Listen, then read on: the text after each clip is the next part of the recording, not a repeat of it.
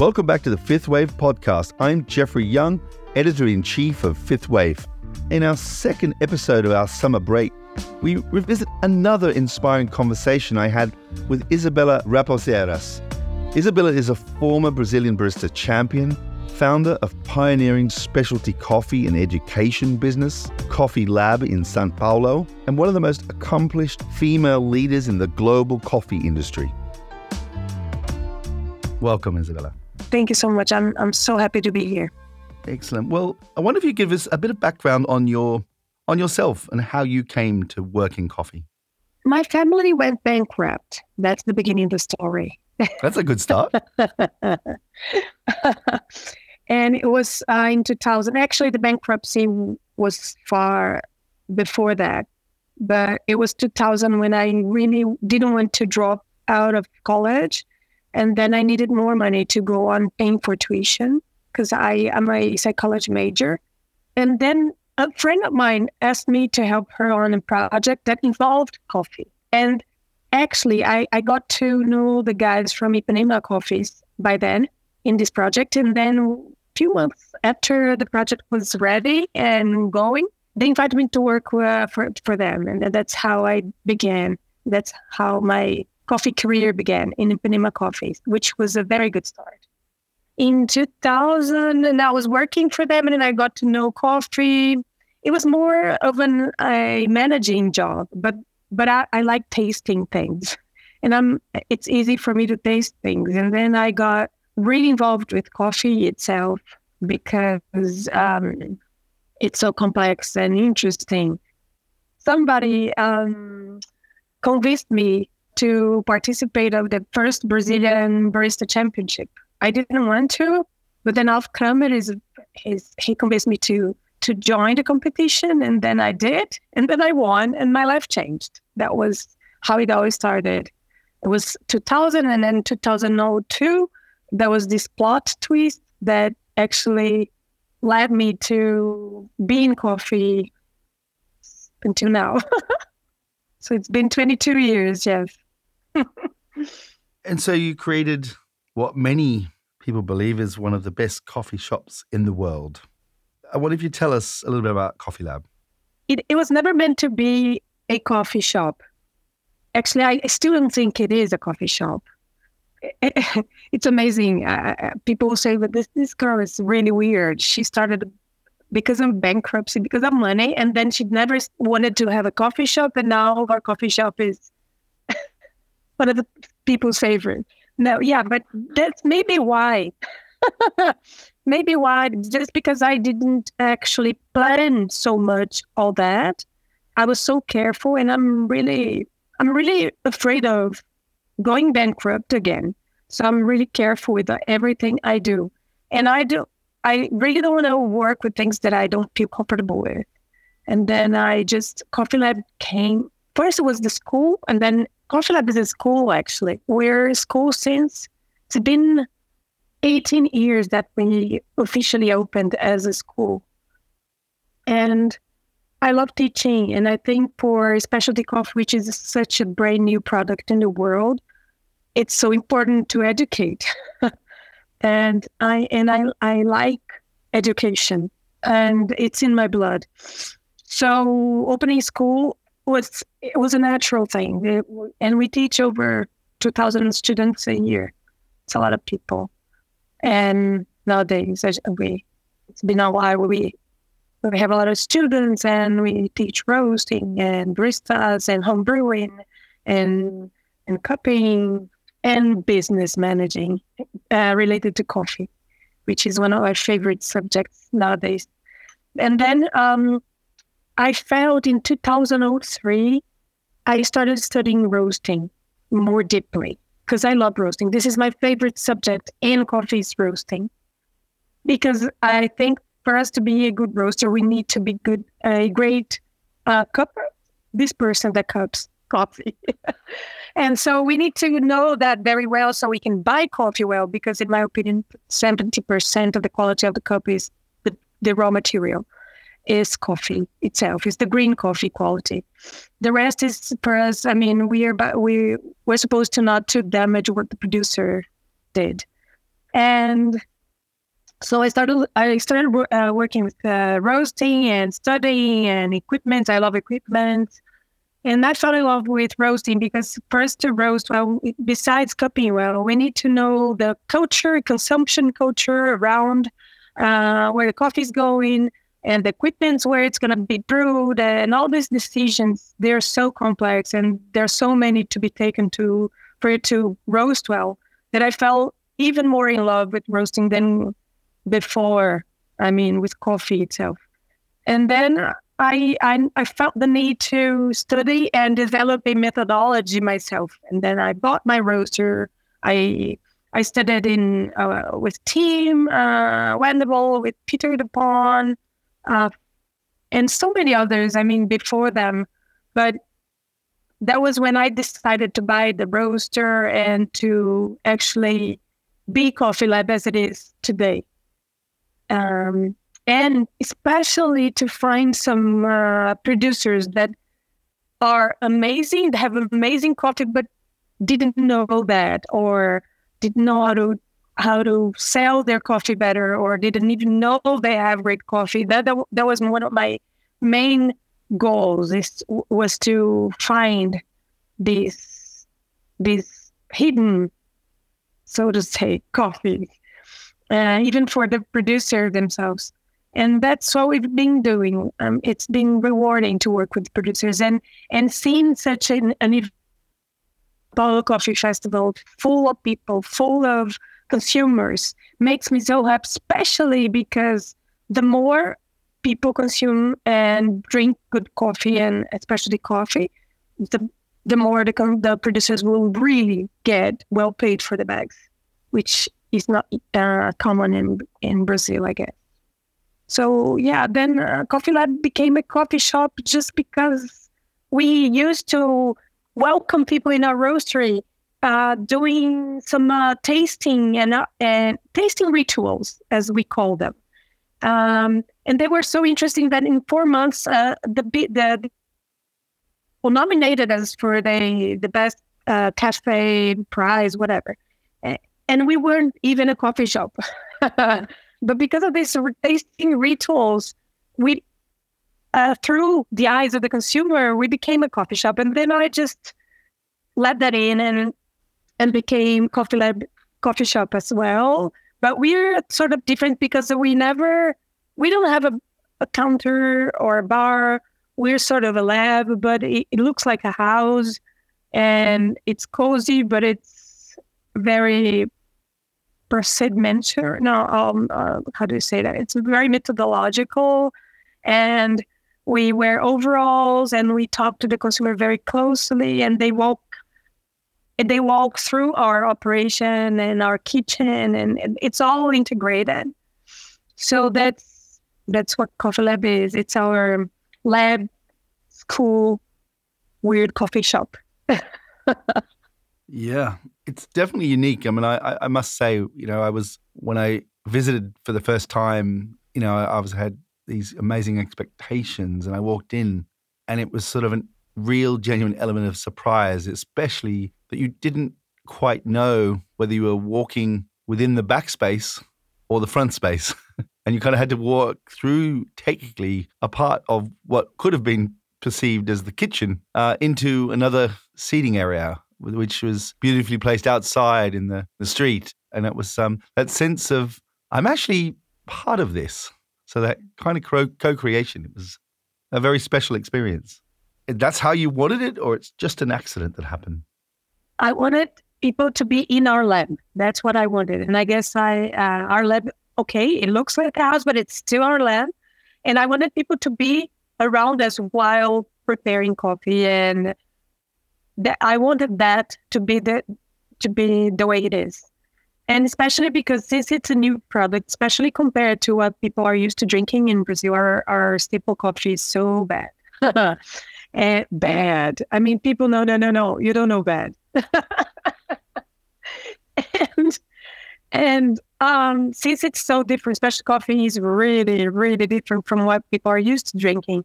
I needed to get them out of comparing our coffee shop to other places they had been. So that is a sensorial experience. I mean, if they get into a place that doesn't look like a coffee shop, they won't be trying to grab and actually not only compare but grab. You need to you stick to what you know, right? It's familiar, it's comfortable. So when people get into coffee lab, it's almost impossible to stick to what you know, to your repertoire. And so that helps us introducing a new product. Because flavor-wise, it's a completely new product, but the name is the same, which makes it even harder. Wow, very profound. You're a unique human being.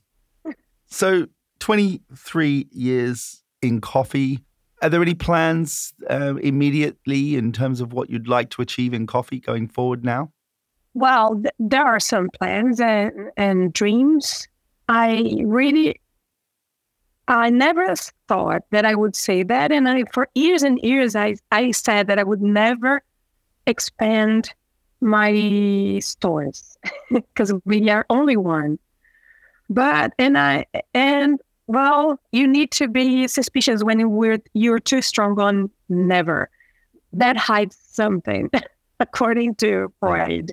So be aware. If you're too strong on never, there's something there. So now that the never is not as strong anymore, I'm probably going on expanding some stores, especially because I'll be able to buy more coffee from other producers. And since we pay a great price straight to the producer, I mean, from my bank account to theirs. And that's, for me, very exciting. And so being able to buy more coffees and expand, make more people buy and drink specialty coffee, especially to have more producers in our group, that was what makes me want to expand and grow. And also the school and online classes, because there's no limit for online. And that's so exciting for me. I love teaching. Yeah, no limits on online. The world has become smaller. I mean, when I was born, telephone lines were really expensive. There was no fax machine invented. I'm from 1974. I'm exactly from the same year when Edna Knudsen said specialty coffee and the art. So maybe specialty coffee and I were born in the same year. Wonderful. Now, back to that point about the producers you're obviously very, very passionate about giving back to the people that made your coffee. How do you go about selecting a producer when in Brazil there must be literally thousands upon thousands of coffee farmers? It's about 300,000, about that. So around that. Out of all those people that would be wanting to sell coffee to you, how do you decide?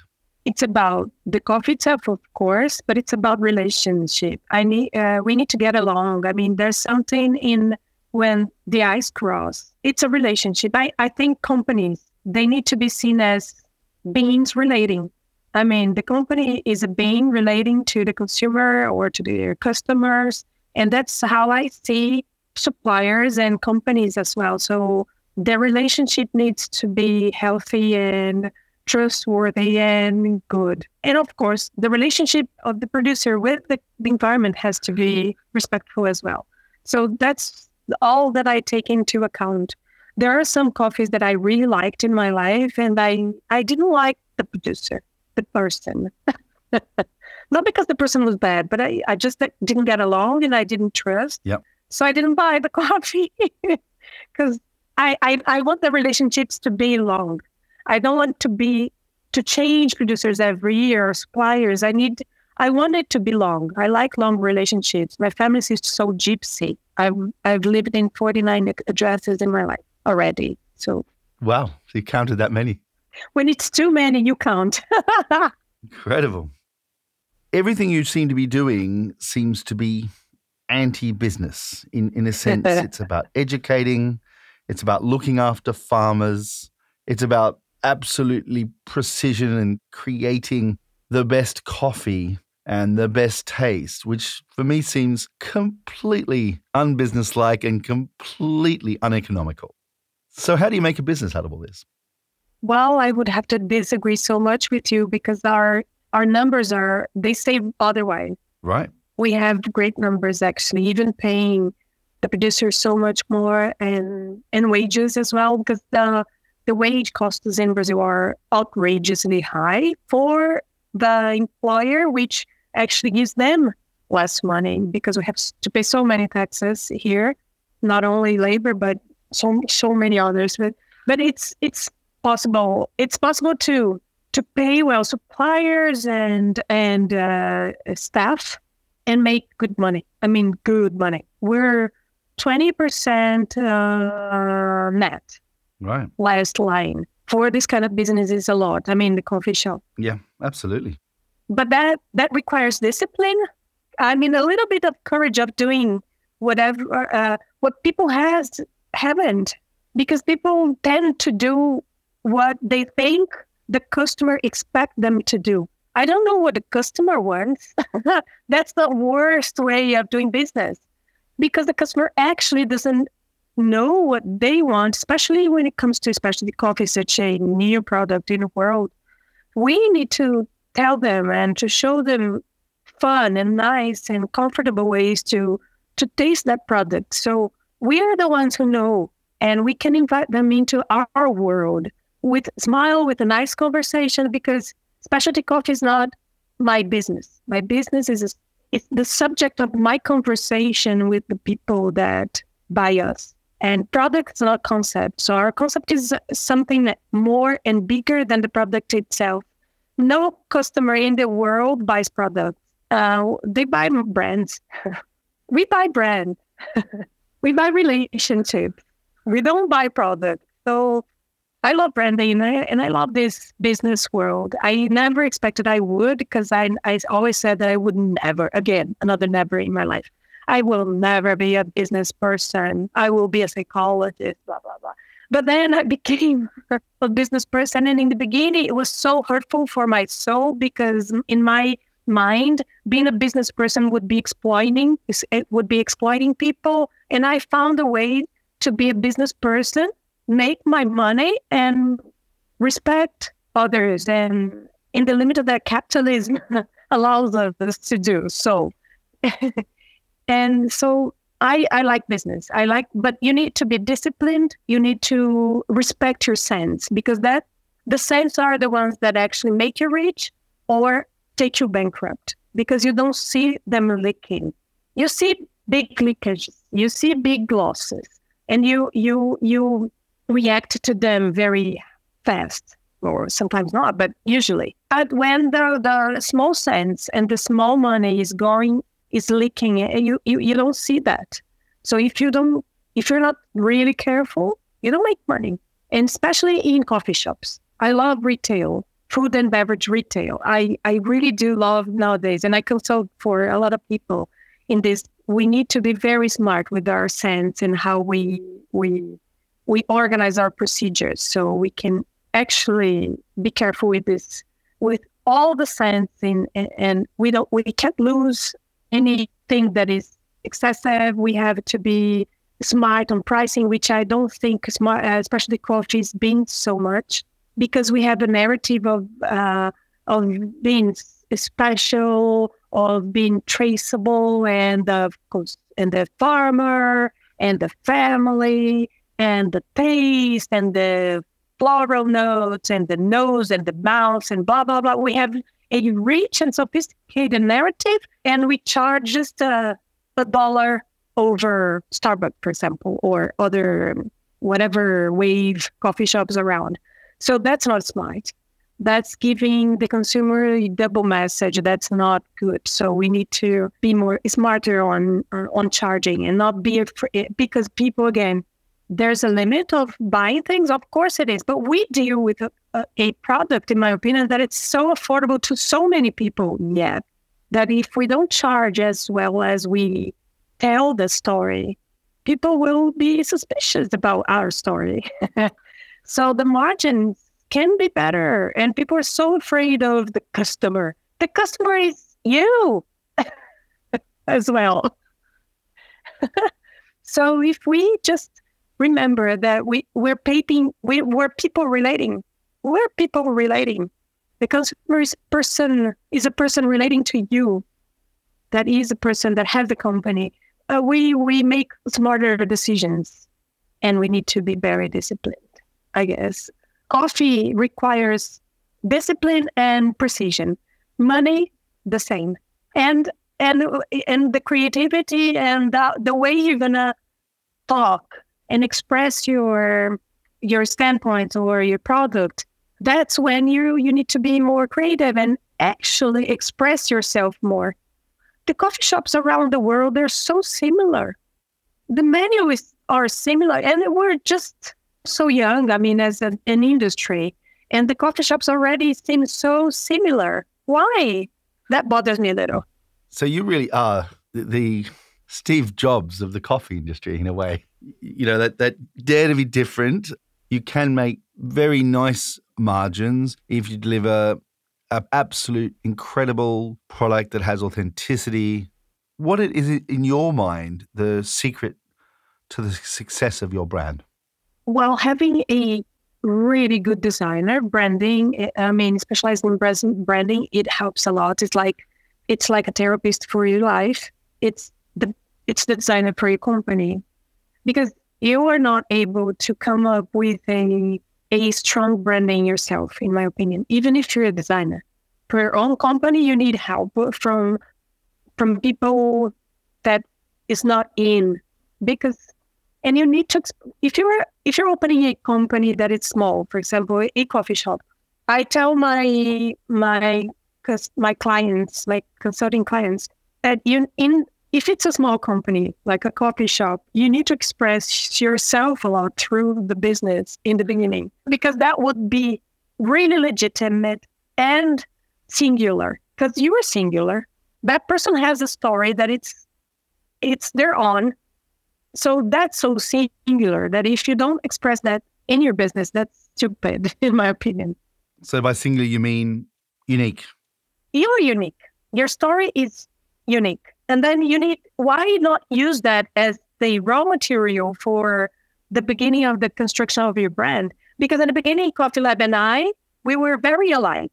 Now we're so different, and we really have, we even have arguments, me and Coffee Lab, and good conversations, because we're different now. But Coffee Lab is 18 years old. It's an adult now. It knows what it wants and where it wants me to take it. But in the beginning, we were very more close, like a child.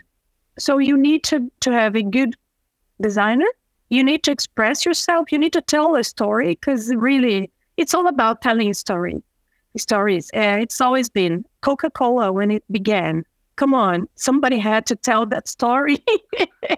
Now we don't need anymore, but somebody had to tell the world what that dark liquid was. Weird tasting.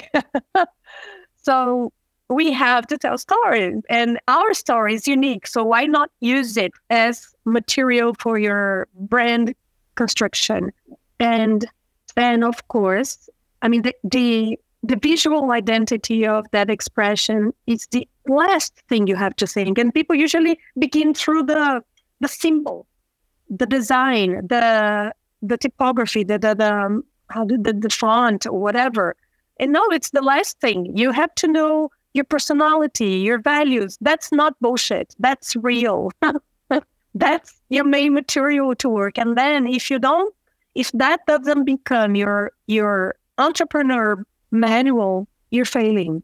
Because any decision that you make in your company, you have to consult your own manual. Okay, does it go with my company or not? Does it go with these values? No, but it gives you a lot of money. No. But it will kill you later if you go against your values. So you have always to decide upon financial, of course, and concept, and strategy, and branding.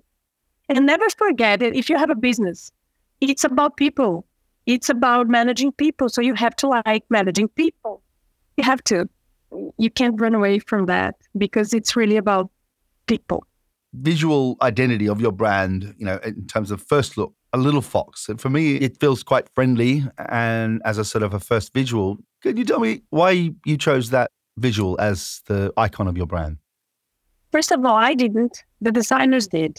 I just, since I trust them, I always tell them, look, I won't tell you anything. The brief is you're free to do whatever you feel like because I trust you. So my last name means fox in Portuguese.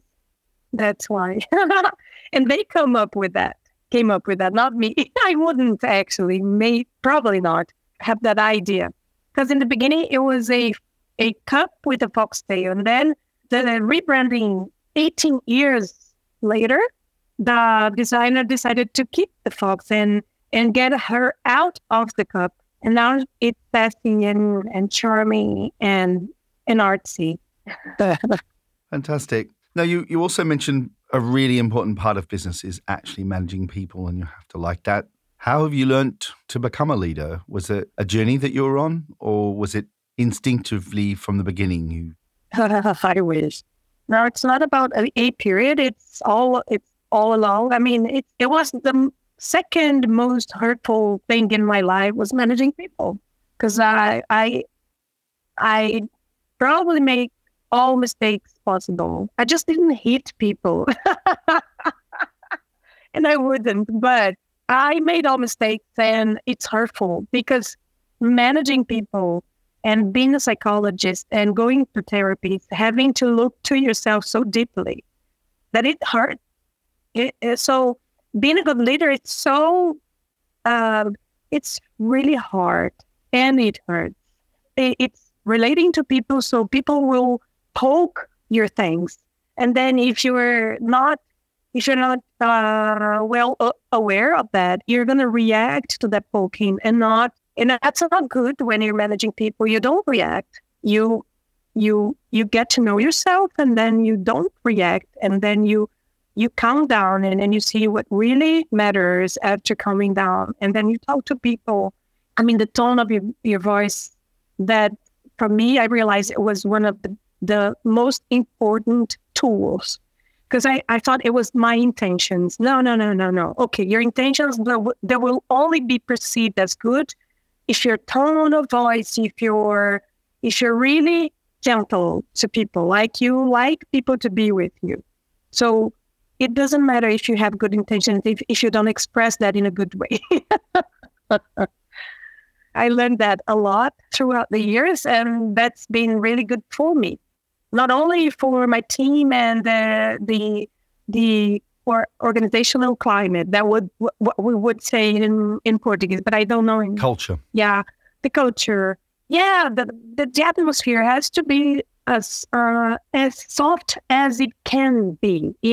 Because come on, we're not family. We're working together. I'm putting a lot of people together for 8 hours every day, 5 days a week, and they never chose to be together. If it's not soft, then the environment is not nice. Then you have burnout. Then you have sabotaging procedures. You have a lot of bad things. What I do, 80% of my day is managing people. That's for sure. 80% of my day. So the things can be done in the way that is nice, and of course, letting people know that their opinion are important, even though sometimes we're not going to be able to implement them. But sounds like you've learned a lot over the years, though. We're still learning. I mean, the more you learn, the more you have to learn. I mean, the more you still have to learn, because it's a geometric progression, right? Learning. Speaking of learning, what did you learn from COVID and the pandemic? Nothing is granted. I mean, when you think that your business is secure and safe and stable, you're not safe. Every day taking a risk that I can't control 100%. The things I can control, I am trying to. But there's things that you don't control. So it was a really humbling experience. Do whatever you can. Do your best, but no, that's not maybe. that's not enough. And that's actually freeing a little bit. And is there anything you do in your business differently today because of COVID? I definitely pay attention more to virtual meets, of course. So now our online store is getting bigger. Our delivery, we never had delivery because I don't like garbage. So I don't sell water. I don't sell plastic bottles. I give water away. In Brazil, that's not common. So I don't, because of garbage. So we had that was a huge issue for us. And then, so we never had takeout or takeaway because of that. But now we do. That hurts me a little. But anyway, the more people can drink, especially coffee, the more the producers will be paid well. So that makes me compromise, and then it's okay because that's how I adjust by myself.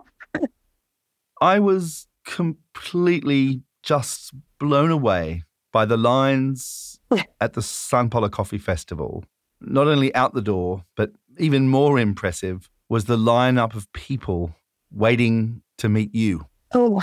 And the photos and the shaking of hands. And clearly you are, a true celebrity in the world of Brazilian specialty coffee. And there are a lot of people that wanted to just meet you for the first time, have their photo taken with you.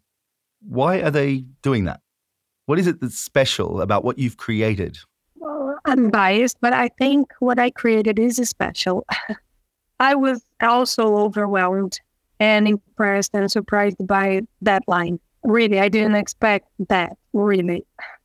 So it was overwhelming for me as well. I'm still maybe digesting that because I didn't expect people in line for just say hi and tell me that I changed their lives and their career and the way they drink coffee, and they just wanted to say hi and give me a hug. Some people wanted to take pictures, but the most amazing things were most of the people that have never been to Coffee Lab personally, but they follow us in Instagram. And I don't know what to say. And maybe I'm very technical at what I do with coffee, but I also think, just maybe because I'm a psychologist, I know how to translate that to non-geek people. I really dedicate. I mean, I put a lot of effort into our social media. It's also discipline. I mean, you have to. I mean, that's a job.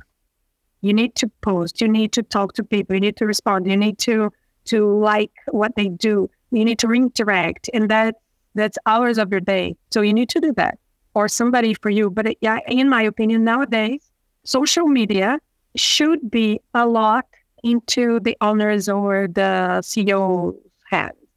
I'm not afraid of doing things the way I feel. That's one thing. Maybe that helps. I don't know. Thank you so much, Isabela, for joining us here today on Fifth Wave. Thank you so much for the invite. It was such a pleasure. And that's all for this week's Fifth Wave podcast. Next week, we'll be back with our regular schedule. Please subscribe to Fifth Wave wherever you get your podcasts. And if you've enjoyed the show, please recommend us to a colleague or friend. And if you want to stay informed, visit worldcoffeeportal.com to get access to all the latest global coffee news, including the weekly Coffee Dose, our newsletter, collecting all the big coffee news stories of the week. Link is in the show notes. This episode was produced in the one and only Serendipity Studios in glorious Camden, North London. It was produced by myself, Jeffrey Young, Hannah Heath, and sound engineering by Chris Bristow. And we leave you with a song by Isabela's sister, Isadora Canto, and the song is Curandeiras. I hope you enjoy it. Until next time, stay safe, stay passionate, and stay caffeinated.